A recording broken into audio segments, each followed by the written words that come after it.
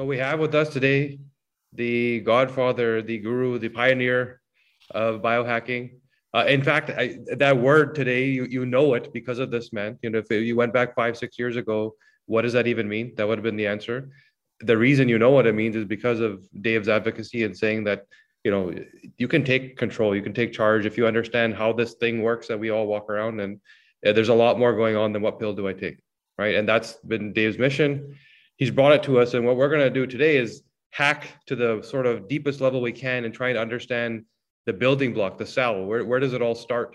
And you know, I've listened to Dave speak before. The things that he said, mind blowing. Us as a biotech company that's studying DNA, you know, where it all starts and where cellular instruction starts. I'm hearing things from him that I've never heard before from the science team, and it's blowing our minds. So we have to share this with you. Dave, first of all, thanks for joining us. It's awesome for you to be here. Cash, I'm always happy to support the work you're doing out there. I'm a big fan of the DNA company and just all the stuff you're working on. So it's my pleasure to be here to help. Thanks, man. That's awesome. So when we talk about that building block, literally bring it right down to the cell. The thing that we're starting to hear now, I mean, sure, you've probably been hearing it or talking about it for years, but to the general public, it's all about mitochondria, what's going on at the cellular level. We've been doing this for some time in terms of oxidative stress and, what is leading to that inflammatory insult and inflammation being the root cause of disease, and clinicians agreeing with that, but then not understanding why does the inflammation happen. They don't dig past, this is the source of the disease, but let's just deal with the disease, right? So you, on the other hand, have gone way, way past that. The onion's been sort of unpeeled right down to the core, and you've understand from the cell much more than we've, sort of at the science literature level, what we talk about. What is it at the mitochondrial level that we're not understanding, that we haven't talked about yet? What's that new information that everyone needs to need? Think about the definition of biohacking. It's the art and science of changing the environment around you and inside of you so that you have full control of your own biology. And people go, oh, wait, you mean there's such a thing as epigenetics, which is flipping the switches on and off in your DNA? Yeah, there is, but you can only flip a switch that is present. And what does the flipping of the switch? In my first book, which was on fertility, that came out in 2011, and it was how my wife and I had 2 kids above age 40 without IVF, even though she was infertile, before we changed the environment to encourage fertility. I wrote about what Bruce Lipton calls a regulatory protein sleeve, which is a way of envisioning like a firewall around your DNA that gets read by RNA so you can replicate. Make a protein. You can basically follow the instructions that are written in the DNA. The problem we have, though, is what's reading the environment? What's the sensor for the environment around you? It's not your eyes. It's not your brain. It's actually inside the cell. It's the mitochondria. Because mitochondria, most people have heard of these in 7th grade biology. They're the power plant of the cell. But that's kind of nonsense. They are the environmental sensor of the cell, and there's anywhere from a few hundred up to 15,000 mitochondria per cell, depending on whether it's a heart cell or a brain cell, which have tons of these factories in them, or whether it's maybe a skin cell with a couple hundred. But what the mitochondria do is they sense the environment, and then they decide what to do. They can make energy, they can make inflammation, they can make hormones, they can decide to suicide themselves if they're weak. They can decide to make new mitochondria, and they are in charge. They're ancient bacteria that we collaborated with and subsumed 2 billion years ago in the ocean sometime, but they're still in charge because they see the environment, they decide what to do. And when trillions of cells in your body decide what to do, you get cancer. You get abundantly good health. You get willpower. You get love. You get hate. All of this rolls up from these things. They're an extension of your brain, an extension of you into the world around you. So the connection between mitochondria and inflammation is that if the mitochondria are stressed, or they're getting the wrong things, or they're weak, or they're poisoned, or you don't have genes that code for a certain protein that makes mitochondria do something, well, you can account for that by changing your environment. But if you don't know that, your mitochondria are going to go about their business. And over time, they get weaker and weaker, which means the 4 pillars of aging from my anti-aging book. It means that, these are the 4 big killers that keep you from getting old. These would be diabetes, cancer, cardiovascular disease, and Alzheimer's. And if you can avoid those four things, which are all mitochondrial conditions, then you can probably live a long time. So it's all connected together, and it's all these ancient bacteria. But they're not just power plants. They're sensors, and they're the epigenetic things that, what's it smell like today? What is the system of the world around me? How should this meat envelope react? That's what they do. So you opened my eyes to this when you said this at your last virtual conference. It wasn't your live conference that we were at, and we met you there. The biohacking conference. The biohacking conference, yeah. And I was listening to you. I was like, wait a second. Power plant. What are you talking about? Right? Because this is how scientifically we look at the mitochondria. And when we look at the genetics of, clearing oxidation and the SAW2 gene, which I know you're familiar with, and the ability to, get rid of that oxidative stress at the cellular level, we didn't dive deeper in terms of, okay, what is this thing? So a simple example, you talked about the four big killers, right? Cardiovascular being one of them.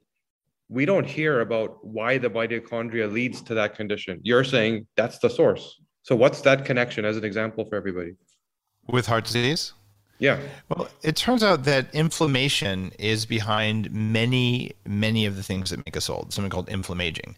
In the case of heart disease, well, if your heart can't make enough energy to pump effectively, then you end up getting heart disease.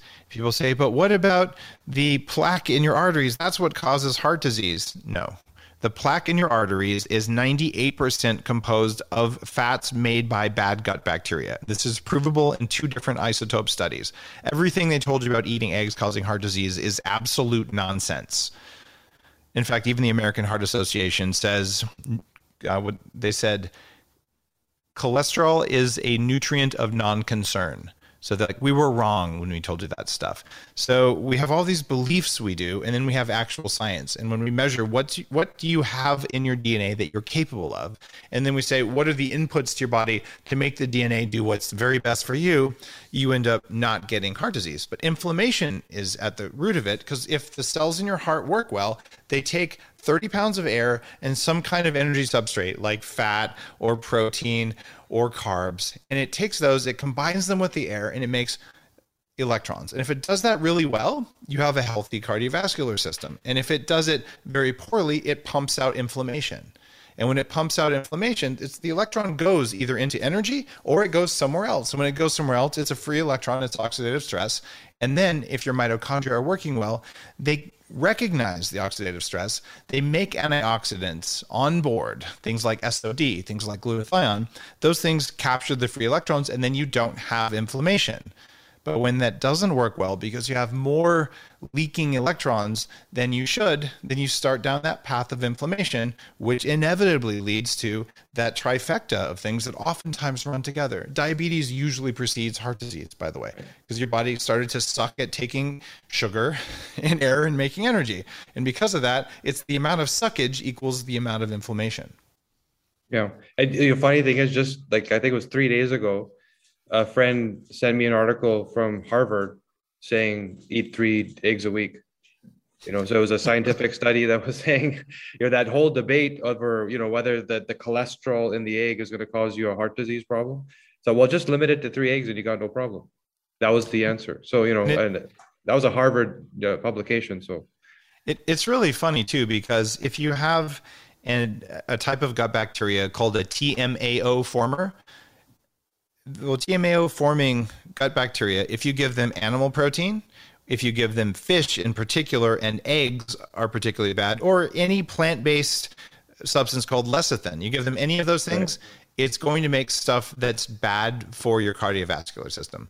But you could take the same person who doesn't have those bad bacteria, and they can eat all of those substances without creating this risk factor for heart disease. This is why the animal rights activists will tell you, you should never eat meat because TMAO, even though something like 40% of people don't have that bacteria. And what's going to give you that risk? Eating industrial meat that's full of antibiotic residues. So balance your gut bacteria. That works, and it works in part because ancient mitochondria are bacteria embedded in our cells, but they still run a bacterial operating system. They still communicate the way bacteria do in a petri dish or in yogurt or in any other kind of ferment where you're forming a biofilm. They talk to each other, and they talk to the bacteria in your gut. So there is crosstalk. There's chemical crosstalk, and there's probably light-based crosstalk with photons between what's happening with your gut bacteria and your mitochondria. So they're chatting to each other going, hey, what's the world like out there? Like, are you a friend or a foe? Right. Yeah, And we spoke about biophotons a couple weeks ago, and that instantaneous communication, like you tap yourself here, every cell in your body knows what's going on, right? And that's so what you're saying is that the mitochondria is part of that communication flow. With that flow chart, if you see, hey, how does my body talk to from one end to the other? It's way beyond the energy production. It's tap, mitochondria know, sends the messaging out. What do I do about this? What's the next step? That's probably not biophoton based, that kind of communication. That's probably electricity based. Right. So it's interesting. We can talk with electricity. We can talk with magnetic fields. There's some evidence that our brain and our heart are doing that independent of electrons flowing over nerves. We can talk information over our fascia independent of our nerves. Our connective tissue, collagen-rich tissues communicate information. And there are other signaling methods like inflammatory cytokines made by mitochondria when they're in a state of stress. And then mitochondria also have a language for talking to each other to vote, to decide what they should do as a group. The same way, actually, that thing like in cryptocurrency, how do you decide whether enough things have voted for the blockchain to be reliable? It's probably the same algorithm that the body uses. In fact, I was an advisor to one of the crypto companies that uses that same algorithm. So our body's very smart when you have trillions of these ancient bacteria saying, how do we talk? And sometimes they'll make photons. But we know our gut bacteria make about 400 times more biophotons than our mitochondria normally do. But they're light sensitive. In fact, you can use light to hack them. One of my companies does that, called TrueLight. So since mitochondria read light, and they use light to tell themselves what to do, they also use light to talk to each other. It's just not the primary way of communicating. So the reason the body is very hard to hack is that we don't understand which communication is made via electricity, via chemistry, or via light, or maybe via magnetic fields, and possibly via vibration. So these are all happening all simultaneously. Kind of like you and me right now, you wouldn't know it, but part of this is going over copper wire, and part of this is going over fiber optics, and unlikely, but maybe there's some wireless in there. So depending on all that, we would never know, but if there was a problem with wireless and it screwed this up, we'd be like, why is it not working? It's because of things like that inside the body. That makes sense. And then, so all of what you're saying, there's some people listening that have heard bits and pieces of this before, and there's like, you're making it a lot more clear. There's some people for whom this is completely new. Like, how do I know this is real? Where's this all coming from? And that's kind of the questions we get when we speak genetically. We can point to published literature. We just interpret it better. What you're talking about is research beyond, what you can't go to your doctor and hear this. Well, Cash, I'll be real honest.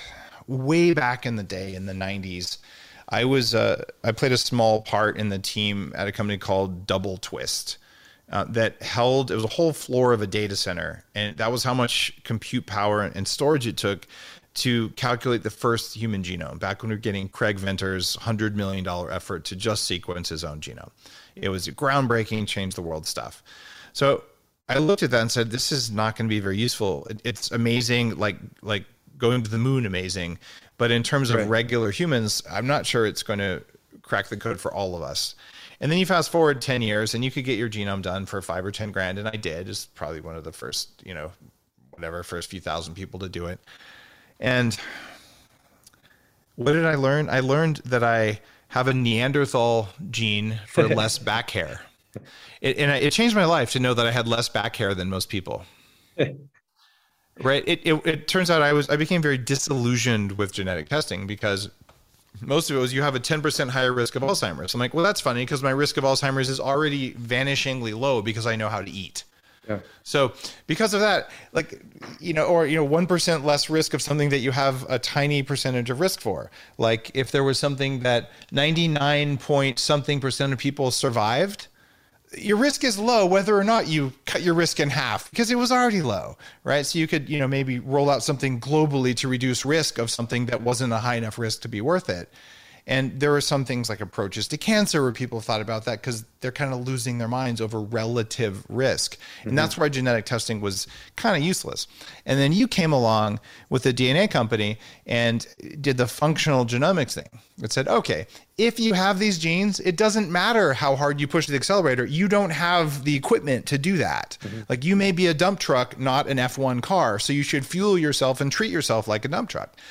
And what comes out of this is that Your body has an energy blueprint defined by your mitochondrial DNA. This came from your mother's lineage. Your mitochondria don't change much over time. There's a book called The Seven Daughters of Eve or Nine Daughters of Eve. I forget how many, but it's either 7 or 9 women are pretty much the ancestors of all of us from our mitochondrial DNA. And it's just separate from our nuclear DNA, which is what you typically look at. And the nuclear DNA is sort of like the building plans for a house, but the mitochondrial DNA is the wiring plans for a house. And so if you have wiring that looks like this and you have physical walls look like this, let's hope that you're not, I don't know, you don't have the wiring of a refrigeration plant, right, and a small condo worth of physical walls. So what you're doing, though, is saying, here's your layout. Here's what's possible with your DNA. And then we look at your mitochondrial system and say, how do we make it so it makes enough energy to power the structure of you? And they're just different things. So you, I think, brought that together. So now I know what to do lifestyle-wise based on my DNA. And also half the advice, it's for people who don't have my DNA. So it's bad advice for me. So customizing it, that's where it happens. And I'm really excited about functional genomics because it provides the bridge between the mitochondrial reception of the world around us and energy production, and then what we do with the DNA. Because if there's a break in that communication or we do the wrong thing, well, our DNA is not going to behave right. And when the DNA doesn't behave right, guess who gets stressed? The mitochondria. Mm-hmm. When they get stressed, inflammatory cytokines. And all of a sudden, you're moving in the direction of diabetes, cancer, heart disease, and Alzheimer's. But if we do the right stuff for our DNA, it keeps our mitochondria happy. And that's where this happy medium comes. There is no chicken or egg here. We have to balance the DNA of what's capable and what will happen. You put this in, the DNA means you can only do A or B. And if you wanted C, it's not on the menu. But for your neighbors, C and B might be on the menu, but not A. So you guys have done a lot of data work there that has me actually now a fan of genetic testing when I wouldn't have been 10 years ago. Yeah, you remind me of the early days work when we were still learning and we knew where we were going. It hadn't been vetted out, meaning enough evidence. We hadn't seen it enough times where we started to say, well, this is getting pretty real now, right? And in those days, we had actually approached a doctors group to invest with us and said, hey, we need funding. We're doing research and it's not cheap. You know, we're studying a lot of people. Right. It's a lot of science sort of bandwidth. And they said, well, this is all, hocus pocus. It's smoke and mirrors. Genetics doesn't work. It's not actionable unless you're diagnosing a rare condition. Can't do much with it. And so we literally, our due diligence was of you guys that are here, who's sick? And there was a guy that had a cholesterol problem, right? He was 38 years old and had an ongoing cholesterolemia increase that it just kept going. And he was on Lipitor, wasn't really helping much. For the most part, it does help people. For him, it didn't work. And so he said, work with us. Give us a few weeks. We're going to work with you. We actually reversed his cholesterolemia, and it was rooted in mitochondrial health, right? So this man doesn't take Lipitor anymore. He no longer takes a pill. So it came down to exactly what you said, that the ability of his mitochondria, which we can determine genetically, the ability for it to clear that oxidation, for it to stay healthy, right, wasn't there for him. Then you look at, okay, now that we know that there's these oxidants in the blood and that it's going to lead to that inflammatory insult that you're talking about, how well do you deal with that? He was missing some of the key detox genes that sort of, like you mentioned, SOD, glutathione, all that. He wasn't doing well. So now all of a sudden that inflammatory load is so much more aggressive. Then we looked at his environment, nutrition, lifestyle. What are the things he was doing? Those inputs. So there's one thing, capacity, like you said, what are you, a truck? Are you a race car, right? So he was a bit of a dump truck. And then all of a sudden his load was just horrible. And so he was sick. And that thing that was being treated, that was being masked, was his body screaming to him that you've been doing something wrong for years. And now I can't take it anymore. And I'm poking my head out saying I now have cholesterolemia. But there's layers before that in terms of what caused it, right? And it was rooted in the mitochondria. That's how we healed him. He has not taken a pill since. This has been 2.5 years now. Right. It's amazing how much can happen. What inspired me to get started to make the biohacking movement, I used to weigh 300 pounds. I don't know if you can tell in the video. I'm around 12% body fat. The New York Times says I'm almost muscular. So there's plenty of guys who are more ripped than me. But I'm, as a 49-year-old chronologically and about a 44, 45-year-old biologically, In other words, I'm younger in my cells than my actual physical age because this anti-aging works. But with all of that and this terrible background of inflammation and pre-diabetes and high risk of stroke and heart attack all before I was 30, even the cognitive dysfunction stuff, a lot of it was rooted in my mitochondria. But when I started doing this research and trying to hack myself, mitochondria and even neuroplasticity were not very commonly believed in as contributing factors. But I just knew every time I improved mitochondrial function doing some weird thing that had one study behind it, I felt better and I worked better. And that's why it's been at the root of my anti-aging work and at my energy improvement work, even for perfectly healthy people. And what I find, people have lost way more than 1 million pounds using my diet. I wrote a book called The Bulletproof Diet, and people can go to Fast with Dave or probably eatwithdave.com, and I'll tell you all about how to do stuff. But the point there is when people go on that diet, most people will lose weight, increase energy, and their HDL, their protective cholesterol, goes up.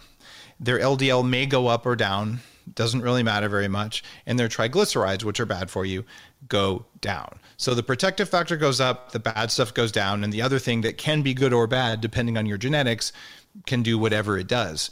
But there are some set of people, and they either don't lose weight or they don't feel better.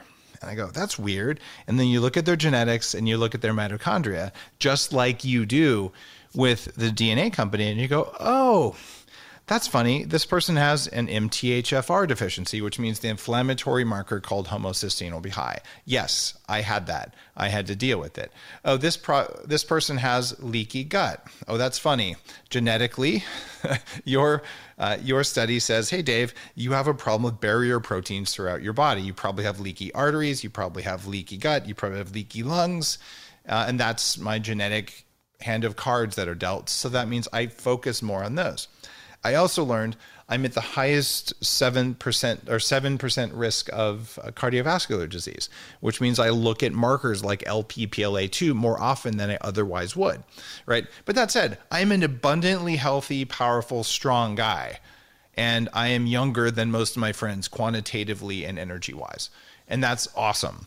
And it's not accidental, it's data driven, it's intentional, and yeah, it takes work. I have my company, the Upgrade Labs. We have all sorts of mitochondrial interventions. We're franchising it around the country because I think everyone deserves to know, oh, this is the least amount of effort and time, the least amount of supplements, the least amount of paying attention to food necessary for your genetics for you to get the result that is your goal. And Cash, maybe you don't want to live to at least 180 like I do.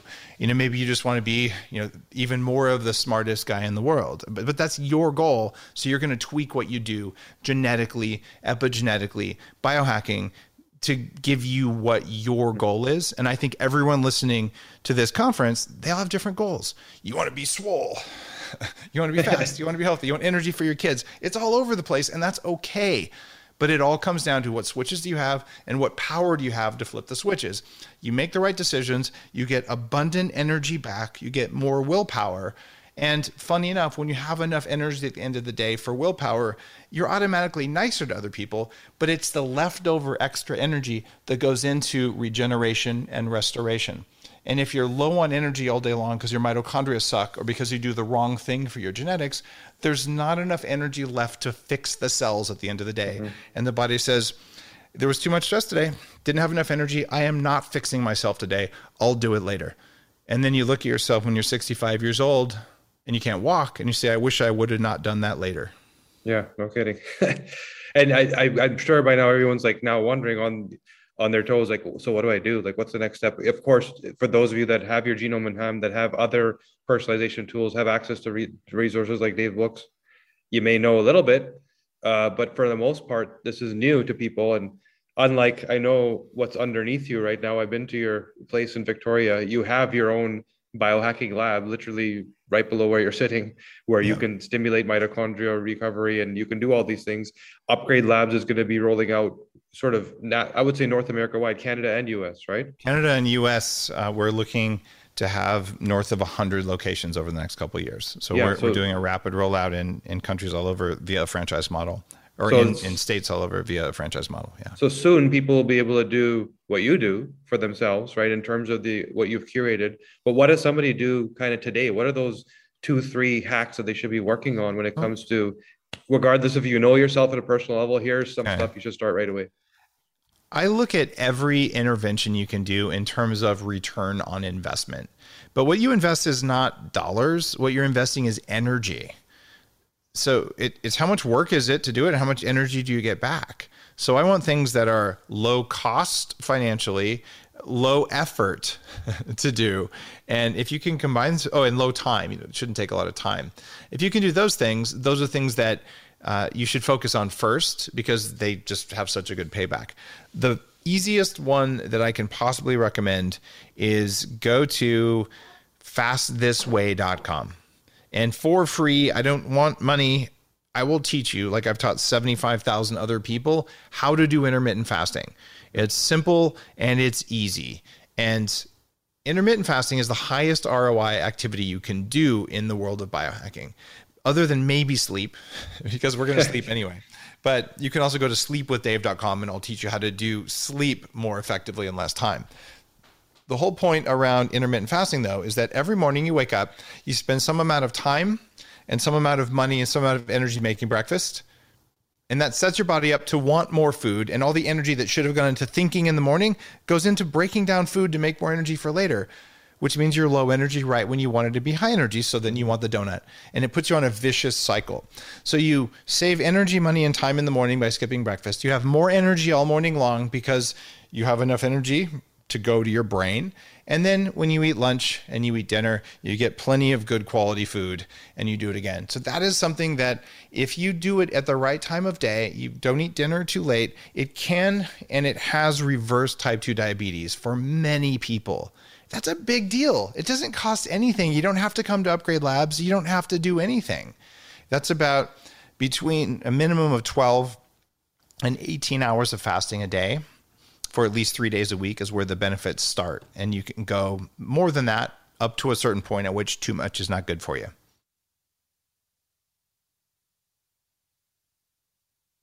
And one thing I can say about that is that I have your book, right? And I've been to the site you're talking about. I thought I was intermittent fasting, right? I knew I wanted to do it and I knew how important it was, but there's nuances that people don't realize that are, that really take you beyond that threshold of, like you said, where you start to get the benefit skyrockets all of a sudden. So anyone that's listening, if you're thinking, yeah, you got to go check, because there's things just not eating is not enough.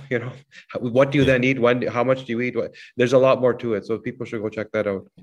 And that's one of those things that if you look at your DNA company report, it'll tell you how tolerant of hunger or stress you are, which may determine how long you want to fast. And the reason that the book that I wrote about fasting is called Fast This Way is that it's not the same for everyone. It's different for men and women. And we have this unfortunate habit, and we all do it because we're people. If something is bad, you should do none of it. And if something is good, you should do more of it. Right? That's like a general way of solving things. Here's the problem. Cortisol is bad for you, right? Well, except that if you have low cortisol, you get infections all the time. You don't have enough blood pressure. You have higher risk of dementia and Alzheimer's disease. Whoa, you mean Alzheimer's? Hold on. Cortisol is good for me. Then I want high cortisol all the time. I guess then you have cardiovascular. So there's a proper zone for these things. Yeah. And that zone moves around. And cortisol is actually a signal to your mitochondria to what should we do? Should we be in the aggressive state? Should we be in fight or flight, or should we be repairing the system right now? And based on that, mitochondria change what proteins they make. They change what hormones they make. And the whole system shifts based on this. So if you think cortisol is good or cortisol is bad, or you think fasting is good or fasting is bad, you will break. So what you want to do is learn the signs to be right in the perfect zone for your genetics and for the environment you live in right now. So if you're in a bad relationship, you're about to get fired, you have to wear 16 masks and you haven't seen anyone smile at you in 10 years, you might maybe take a little bit less fasting, but still do it sometimes, but not just push yourself over the limit. So this is about kindness to yourself, and your combination of your environment, your mitochondria, and your genetic DNA determines how much stress and what type of stress is going to be hormetic or beneficial for you versus chronic or harmful for you. And this is why I think functional genomic testing combined with mitochondria testing, combined with biome testing, combined with knowing your vitamin and mineral levels, all of these things, they add up. And you end up going, wait a minute, I didn't know, but if I do more of this and less of this, I have twice as much energy and it stops hurting, whatever it is. That is where we're going.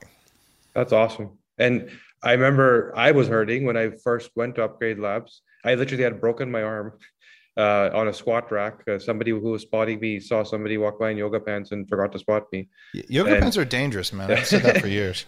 Yeah. And I remember getting onto your mitochondria recovery bed. It was literally like this LED bed. And I felt it. Like I got up feeling different. Yeah. Yeah, it was incredible. So what's going on there when you're on that thing? It's funny, Cash. I just had an elective surgery on my foot 3 weeks ago. A doctor went in and cut the bone in half that runs down the middle of the foot. Cool. Because I had an old yoga injury that didn't heal right. So they basically are putting more space in the joint. But there's a small screw in my foot. It was a major surgery with a 4-inch incision down to the bone. And I was awake for the entire procedure because I didn't want the mitochondrial effects of sedatives. They mess you up usually for several days. I don't need that. So we just did a local lidocaine in the foot, couldn't feel anything. And I talked to the surgeon while he did it. I didn't watch it because he said that was a bad thing. But I heard the saw, and it sounds like a dentist drill. It's supposed to go, Wzzz, and it goes, and he goes, I'm having a hard time getting through the bone. I have not seen bone density like this before. And afterwards, he's like, Dave, are you human? Because I operated on a patient 20 years younger than you, and the saw goes right through their bone, but your bone is unlike what I see. Yeah. Bone density is a sign of metabolic health, right? Why is my bone density like that? Because of the interventions at Upgrade Labs, and because I've learned how to eat, and because I take my supplements. And I also know how to sleep. I know how to do intermittent fasting, all of which contributed. So for my healing, I stayed at the Beverly Hilton, where we have an Upgrade Labs, where we took over the spa a couple of years ago. So I went down and I did the Red Charger, which is our red light in-house technology. And this is something that uses red, infrared, and amber wavelengths, very specific targeted wavelengths that can target a couple centimeters inside your skin.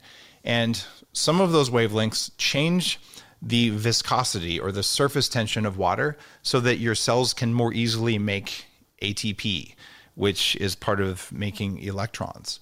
And so that makes a huge difference. That was part of why you felt different. And some of the other frequencies, the red light frequencies, they stimulate the mitochondria to make more of certain kinds of proteins, including more collagen, which is the matrix for your bone. And you can get about 10% of the electrons your body uses from light, believe it or not. Most people don't know this. We are not plants, but you can actually use some electrons from sunlight or from red light, which actually adds electrons to the electron chain transport in the body. So your mitochondria, they were getting a signal from the light that said, here's some extra energy, make more energy, heal faster. And they were getting a signal from the other light that said, hey, I just transformed the water in the cells so that you can more easily move, Mr. Mitochondria.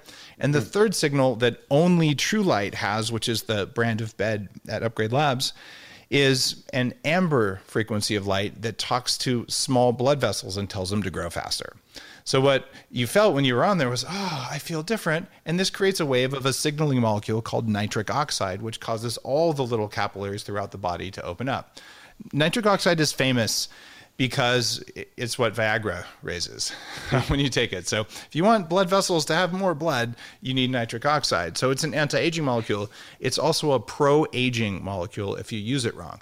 So in my experience, the red light beds increase nitric oxide in a good way, but some beet supplements may overstimulate nitric oxide, which is bad for mitochondria. So they need some, but not too much. And what about supplements that you would recommend for the mitochondria? There's some, I know there's a lot of guys. I remember even at your conference, seeing some pretty awesome technology in terms of new supplement formulations. Is there anything that's sort of good enough that you would recommend?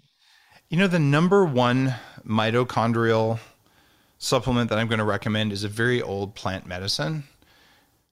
It's called coffee. Wow. Of course. Or tea or chocolate. And It's because your mitochondria rely on polyphenols. These are the colored compounds in plants. And the number one source of colored compounds in plants in the US diet is by far coffee. So it's basically coffee, tea, chocolate, and herbs and spices. You need those to have functioning mitochondria. Those are way more important than eating the rainbow, half of which is probably pro-inflammatory anyway, depending on your unique biochemistry. So not all plants that we think are healthy for all people. In fact, a lot of plants are better than starving, but not a health food, not by a long shot. Right. And if you don't know genetically or from a gut bacteria perspective, with including food allergies, you could be shoveling something in your mouth every day that you think is a health food that tastes bad, like kale, and thinking you're doing yourself a favor, but actually doing yourself harm. Mm-hmm. And this is an important part of that coming together of genetic information and gut bacteria information. But if you're seeing systemic inflammation, well, what are you putting in your mouth? What are you putting in your eyes in terms of light? And what are you putting on your skin in terms of skincare products? Those are major variables. How are you breathing? Those are things that influence it, and it matters greatly. It turns out light's one of those big things.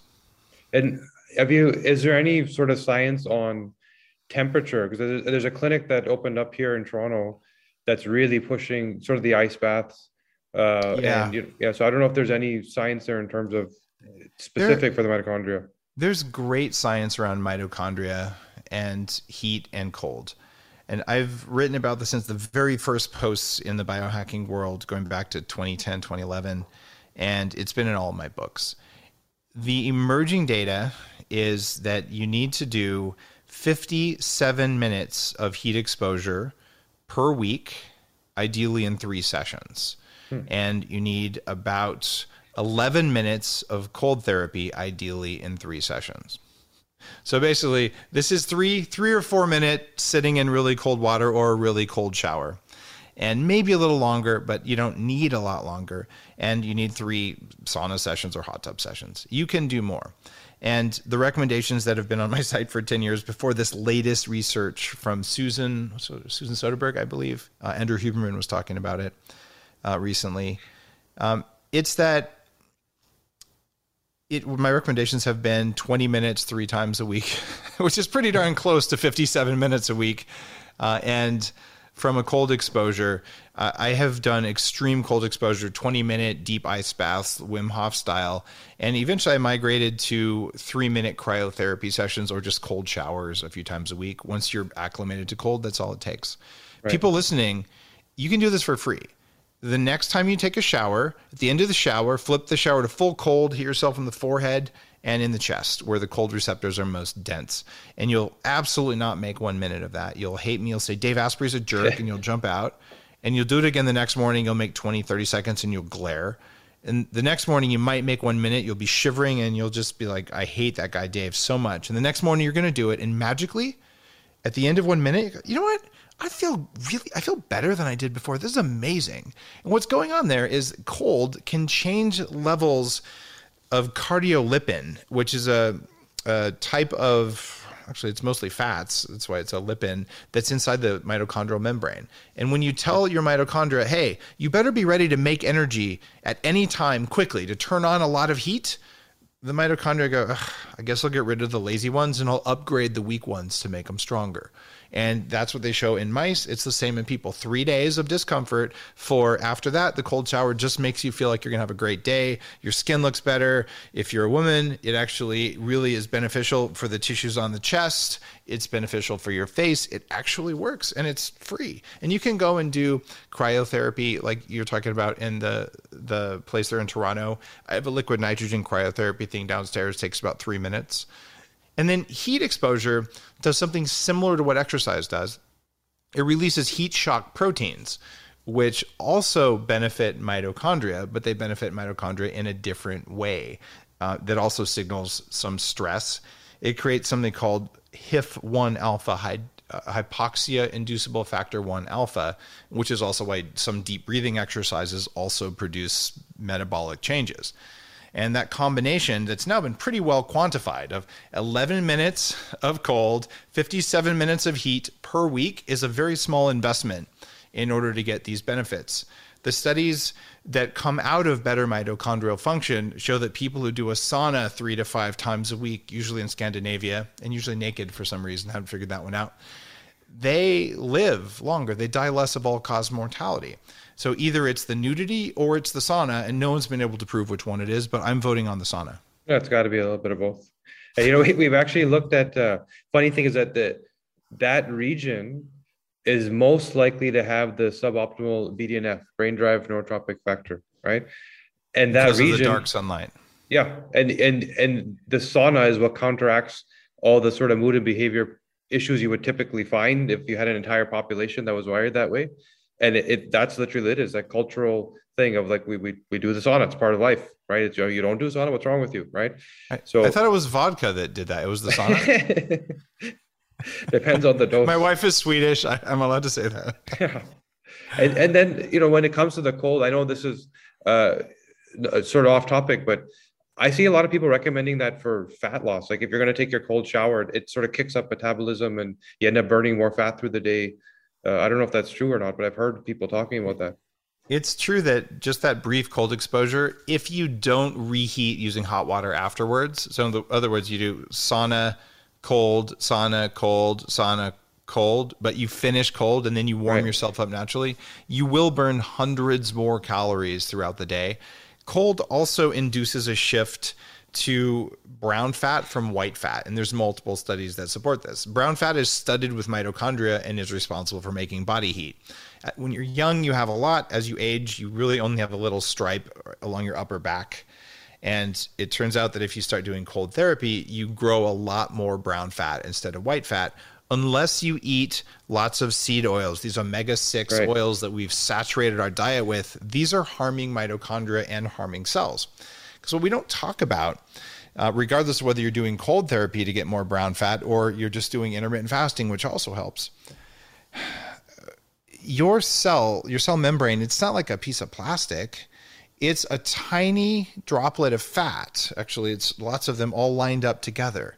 So it's a little bubble of fat as a cell membrane, and inside it there's a bunch of cell stuff, and inside that there's a mitochondrial membrane, which is more bubbles of fat, right? And when I say a bubble of fat, just the outer layer of the bubble is fat. The inside is full of machinery, essentially the machinery of life.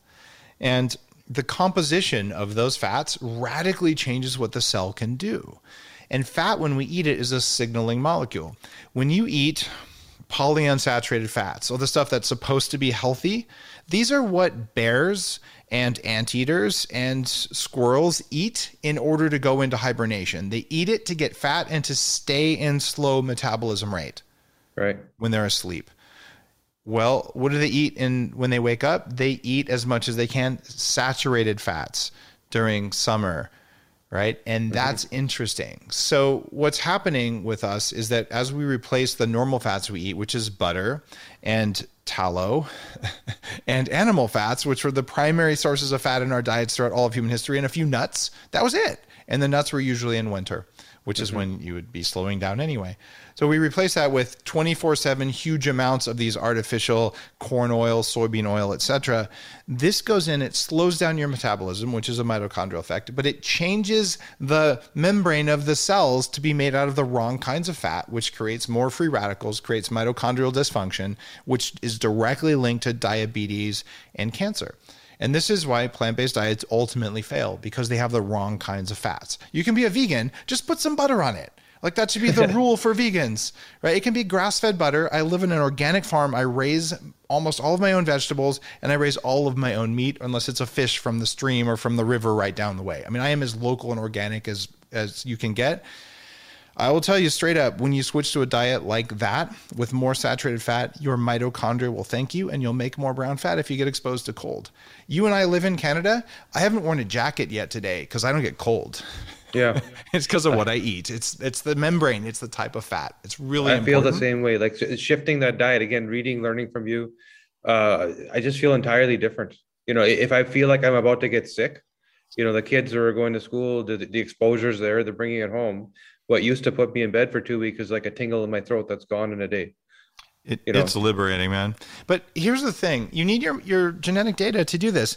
There's some percentage of the population, the APOE4 people, Right. they actually just don't process saturated fats very well. In fact, they're probably in trouble for a toxin elimination thing as well. So they should be on extra toxin binders. They should support detox pathways. They probably need more monounsaturated fats. And they may do best on a low fat diet, which most humans don't do well on. But if you have the genes, you have the genes. And we're getting to the point where we can understand that and hack it better. Yeah, we've learned. So one of the reasons why we've stuck to Toronto as home base is because of the ethnic diversity and what we can learn. It's you don't have the assimilation here. You have your pockets of people kind of do their thing, right? And one thing that we didn't know we were going to stumble on is that South Asians, people like myself, brown, Indian, Pakistani, Afghani, that region, have a insulin response from fat genetically. So it's kind of like as if they ate a ball of sugar, right? That And high from fat or from any fat or from some fats? from saturated fats. Interesting. Yeah, it's Insulin very interesting. response. That isn't Yeah. well documented. I No, want to see more it's on not that. even known. It's literally Okay. nobody talks about it. So and all of a sudden you wonder why so much more heart disease, diabetes, etc. I'm told as a brown man that genetically I have genetic heart conditions. Right, it's coming. The biggest heart center in Canada is a few minutes drive from my house in Mississauga, which is where all the sort of South Asians live, because of the need. And meanwhile, there's not genetically the hearts are great. It's what happens in the arteries from all the things you talked about that lead to blockages, issues. Ultimately, like you said, that personalization takes you from here's a one size fits all with something so important versus two or three variables can make it completely different, right? It's honorable and awesome that you're bringing this up. And I included some of your research, Cash, in my anti-aging book called Superhuman. This is the everything you do to live a long time. Right. And on one hand, it's politically incorrect to say people of this race have this weakness or this strength. And one of the things that astounded me from my report from the DNA company was that I have the vitamin D receptors of someone who should probably be living in Polynesia. Right. And I have the same cardio risk profile as is common in West Africans, which is why cardiovascular disease is so much more prevalent. Yes, poverty is a major contributor, and poor nutrition quality and stress and those things. Even if you account for all of those things, there's a genetic higher risk of diabetes and specifically cardiovascular disease. And I share that same genetic stuff, even though I don't appear, if you look at like lineage and ancestry DNA information, it doesn't look like I have any West African ancestry, but I do have that genetic stuff. So I share that same risk profile, but saturated fat doesn't do anything bad to me. Mm-hmm. So it's very complex, where we're going to find out for you with this background, with these specific genes. Even if you're from this background, you might not have them. Right. With this gut bacteria present, living at this altitude, this far from the equator, this is going to be what works best for you. We are so close. People don't see this happening, Cash, but you're one of the people making it happen. We're maybe 5 years out from actually knowing this. Most people won't know it, but from being able to know it, and being able to say, wow, I do these things that don't make any sense. I eat a croissant at 3:07 p.m. as long as it's made with wheat from somewhere, and magically everything works.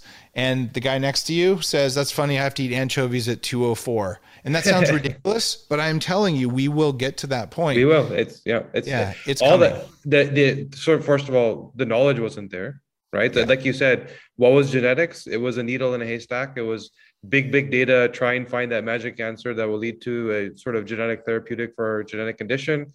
Everything else, hey, you're not born with diabetes, you're not born with cholesterol problems. That's not genetic, right? So then what is it? And why is it that guy did, like you said, this, and that guy did the same thing, but they had two different outcomes?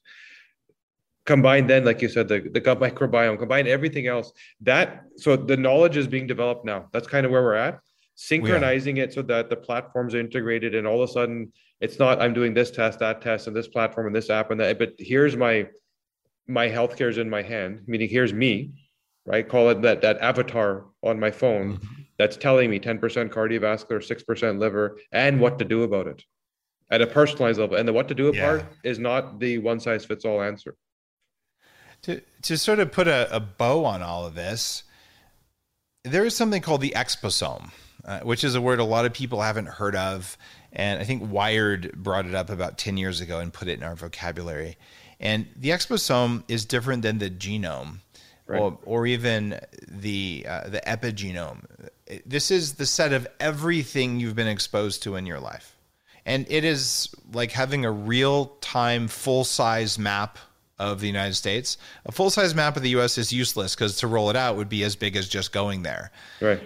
But what we're looking for and what we're learning with big data, with massive amounts of sampling, is we're starting to figure out, you know what? You didn't need a map of the United States. You just needed a map of Toronto, and you needed a map of whatever other cities were most relevant to you. So we zoomed in and we told you how to get where you wanted to go, even if you didn't have a map of the trail 500 miles from where you are, because it didn't matter. So we're finding the things in our exposome that are actionable and that change the switches that you actually have. And when you combine all those things, you get radically less disease. But more importantly, you just feel a lot better. And the reason that I'm motivated to do what I do is I know from my neuroscience company, from lots of work that I've done, from writing my books and all the research, when you have enough energy left at the end of the day, you are wired in your mitochondria, actually, and likely your DNA, to be kind.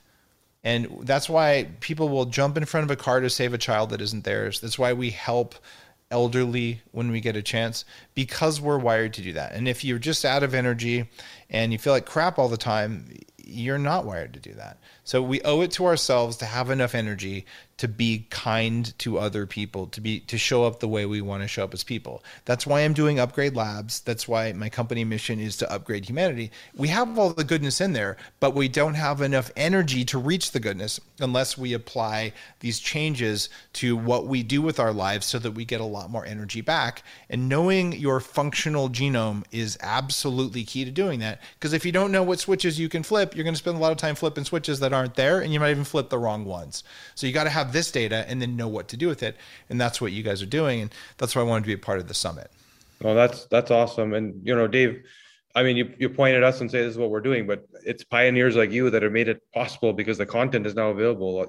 You've done the work of hacking yourself, making yourself the guinea pig to get the content out there. But this is why we're able to talk like this today, because you've figured out what works, right? Thanks, Cash. It's about everyone who sees this understanding this stuff is possible. It's not science fiction. It's actually happening. And if you crazy people like me, yes, I've spent more than $1 million on all this stuff, on upgrading my biology. I cannot tell you which $700,000 was a waste of money, but I know it was at least that much. Okay, just to be straightforward. But I think we've at least shown, yes, I can go from being seriously unhealthy, high risk of dying before I was 30, according to lab reports and doctors, to where I am now with a low risk of dying and a younger biological age. So if I can do it, I promise that you can do it more easily than I did and for a lot less money. And now, Cash, because you're going through and saying, well, if someone can maybe kind of think it might be possible, let's go do the math, do the science to make it easy and affordable for people. That's step number 2. So we always have some pioneers. Craig Venter did his $100 million human genome, and it took 10 or 20 years. And now it's free, or it's, a couple $100, depending on if you want to get the complete read that you guys are doing. Mm-hmm. And then you look at all of the other things going to the moon. Yeah, we can do it with robots pretty easily now. All of the things like cell phones that used to be miracles are now simple. What we're doing now is no more of a miracle than someone in Africa being able to pick up their phone for $1 a month and call someone anywhere. That is a miracle that happened in 30 years. And this is where we are. We're only about 15 years into what's happening here. So the next 5 years are going to be insane, and you're doing it. That's awesome, man. I can't wait for these 5 years. It's going to be fun. But thank you, Dave. This was awesome that you were able to join us, able to share all this wealth of knowledge. I'm sure people are floored right now. They probably need time to recover before listening to anything else, because this was so incredible. But thank you again for joining, man. This was awesome. You got it, Cash. The best way to recover, a cup of coffee and sit in an ice bath. You'll be fine. Awesome. All right. Sounds good, man. Thank you.